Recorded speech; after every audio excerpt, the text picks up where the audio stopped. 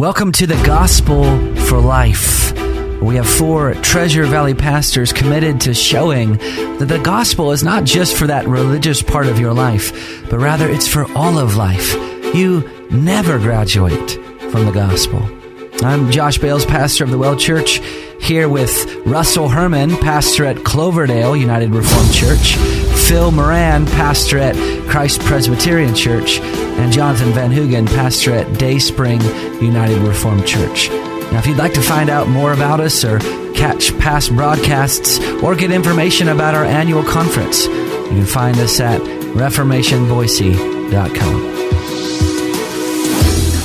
All right, welcome to 2021. I know we're just 3 days into this new year, and we figured we would take our first few days of 2021 and look at the state of theology. It's a brand new survey that Ligonier Ministries had published. Has 35 statements on here where respondents could say they agree or they disagree. And so far, we've just looked at a handful of these statements. Today, we're going to look at statement number 11. And by the way, you can find this survey at thestateoftheology.com. I think one of the helpful tools of the survey this year is that you can take the survey yourself, or you can create a group survey with your family or your church family. And I think that would be a wonderful way of kind of checking the theological temperature of where you're at. So here's statement number 11. Everyone sins a little, but most people are good by nature. Now, it's not surprising that 65% of the general population agrees that everyone sins a little, but most people are good by nature. But on the evangelical side, it's not that much better. 46% of evangelicals believe that everyone sins a little, but most people are good by nature. That's troubling to hear that from so many, 46% of evangelicals. The doctrine of, we think of the acronym TULIP, which I know many listeners will be familiar with. The T in TULIP is total depravity. And that refers to the biblical doctrine, and we could spend a lot of time here laying a biblical foundation for the idea that we are totally in need of the grace of God in Jesus Christ. Our nature is so depraved that we cannot make our way to God. The sin is so pervasive in our lives that we cannot, on our own, make our way to God and please God. We need a Savior. And nor do we want to. The fallen nature doesn't want God. Doesn't want God. One of the most frequently quoted verses, and I'll quote it right now, is Jeremiah 17, verse 9. The heart, and talking about the human heart, is deceitful above all things and desperately sick. Who can understand it? And one of the aspects of our deceit, maybe the most important word there, the heart is deceitful. In other words, the human heart is a liar. And one of the biggest lies we tell ourselves is, I'm really pretty good. Mm-hmm. And so are you.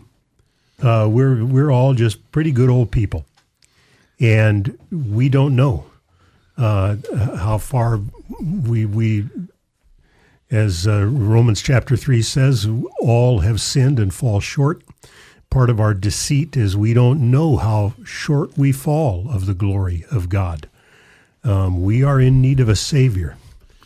Well, and this is a point that the Bible has pointed out from the beginning. With the fall of Adam, sin was passed on to all men. And when we talk about total depravity, we're talking about how sin has corrupted everyone. Now, total depravity doesn't mean that we're all as bad as we could be. Right. And that's a misunderstanding. There is plenty of room for improvement in our lives. And we see that improvement taking place over individual lives, so there is a greater evidences of this depravity in certain individuals. We're not Stalins and Hitlers and stuff, by general rule. But that doesn't mean that we are good by nature. That means that there have been restraining forces in our lives. The Holy Spirit not only convicts of sin, but He restrains a great deal of sin in this world And the same way a policeman on the corner restrains a heavy foot on the gas pedal. We have the restraining influence upon society by the laws that God has created in natural law, as well as the Ten Commandments and the Holy Spirit that, affects our conscience and our heart. But that has to happen because we are sinful by nature. I think you guys might disagree with me on this. I don't know. I didn't talk to you about it off air, but I think part of the confusion might be the blurring of the lines between a person's essence and a person's nature. So, like, if we ask the question, are human beings good in their essence? I would answer, well, yeah, because we're made in the image of God. Are we good in our nature? No. The Bible is clear on that. There is no one that's righteous. There's no one who does good, not even one.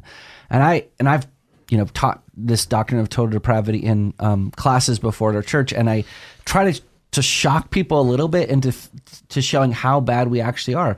Even the good works of unsaved people are evil. Yes, that's right. And we need to carefully explain what that means. So you're saying that if a unsaved person builds a hospital, that's an evil thing? Well, let's make distinctions. The hospital being built itself is good, but the motive behind it, the reason why that unsaved person built that hospital, the scripture is clear. If it's not done by faith in Jesus Christ, whatsoever is not of faith is sin, we read. Yeah. If it's not done for the glory of God, it's sin. So it might be a great, and thank God for common grace. Sure. We have so many things that unbelievers have contributed to society that have helped humanity progress.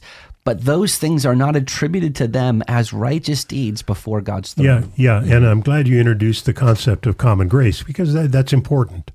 That there is, that God does restrain evil in the world, and there is a goodness in people, but even that goodness that's the result of common grace that God has bestowed on the whole world, because we're all, as you say, we're all created in God's image. Right. But our nature is such that none of that meets the standard of God's righteousness. Yeah. Even though we benefit from common grace. Yeah. And we thank God for it. And we thank God for it, absolutely. But that does not meet the standard of God's holiness, the standard of God's righteousness, that we fall short. I'll make a confession here. For years in my ministry, I often used the analogy that we are like drowning people. And if I'm out in the lake and I'm drowning and I'm flailing away in the water, I would use the analogy with people to say, at that moment, I don't need swimming lessons. I don't need swimming instruction, how to be a better swimmer. No, I need somebody to jump into the water and save me, and that's what Jesus did. Okay? Now, I used to use that analogy in teaching, and I thought it was, it wasn't original to me, but I thought it was a clever analogy of the gospel until I heard R.C. Sproul one day teaching on that analogy, and he said, and I'm going to try and quote him as closely as I can. I don't remember his exact words. He said, apart from Christ, you're not flailing in the water, drowning. You're dead. You're at the bottom of the lake. Yeah. And Jesus dove into the water and he swam to the bottom and picked you up and breathed life into you and carried you to the surface. And that's the gospel. Yeah. That we were dead in our sins, not struggling in our sins, not in danger in our sins, dead as a post, lifeless. And we needed our Savior to come into the world and give us life. That's right. I love that analogy. Shai Lin actually did a rap song. I know you're very much into Shai Lin. Can you do that for us? No, but I'm smiling and nodding over here. I have no idea what you're talking about. But he showed he did the same thing. He's like, no, you're not drowning. you're dead. Yeah. You're bloated at the bottom of the ocean. Yes. And Jesus, and I think that concept of being dead in sin is a very difficult concept for many evangelicals to grasp, as if it's just kind of an analogy. It's a way of talking about our guilt before God, but actually it's very descriptive of our ability. When a person is dead in a graveyard, they have no ability. Yes. When a person is spiritually dead, they have no ability or desire to come to God. And that's what we see in Scripture over and over and over again. The Far Side had back Gary Larson would do those cartoons, and one of them has the Acme salesman on the outside of the cemetery, and he's trying to get in, and the ghoul on the inside says, "I'm sorry, we're dead." and this is the problem. People don't.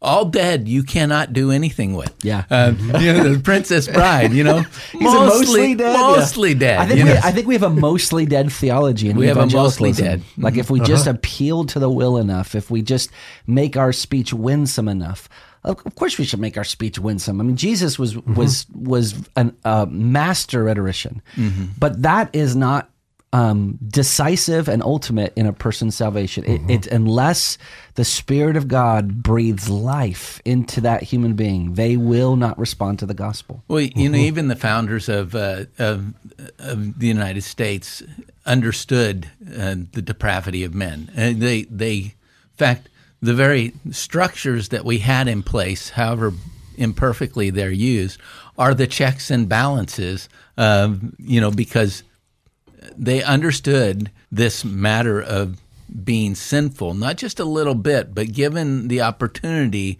we will do even more and more. So the cynical nature said, we're going to put these checks and balances. We have the legislative, the judicial, and the executive branch.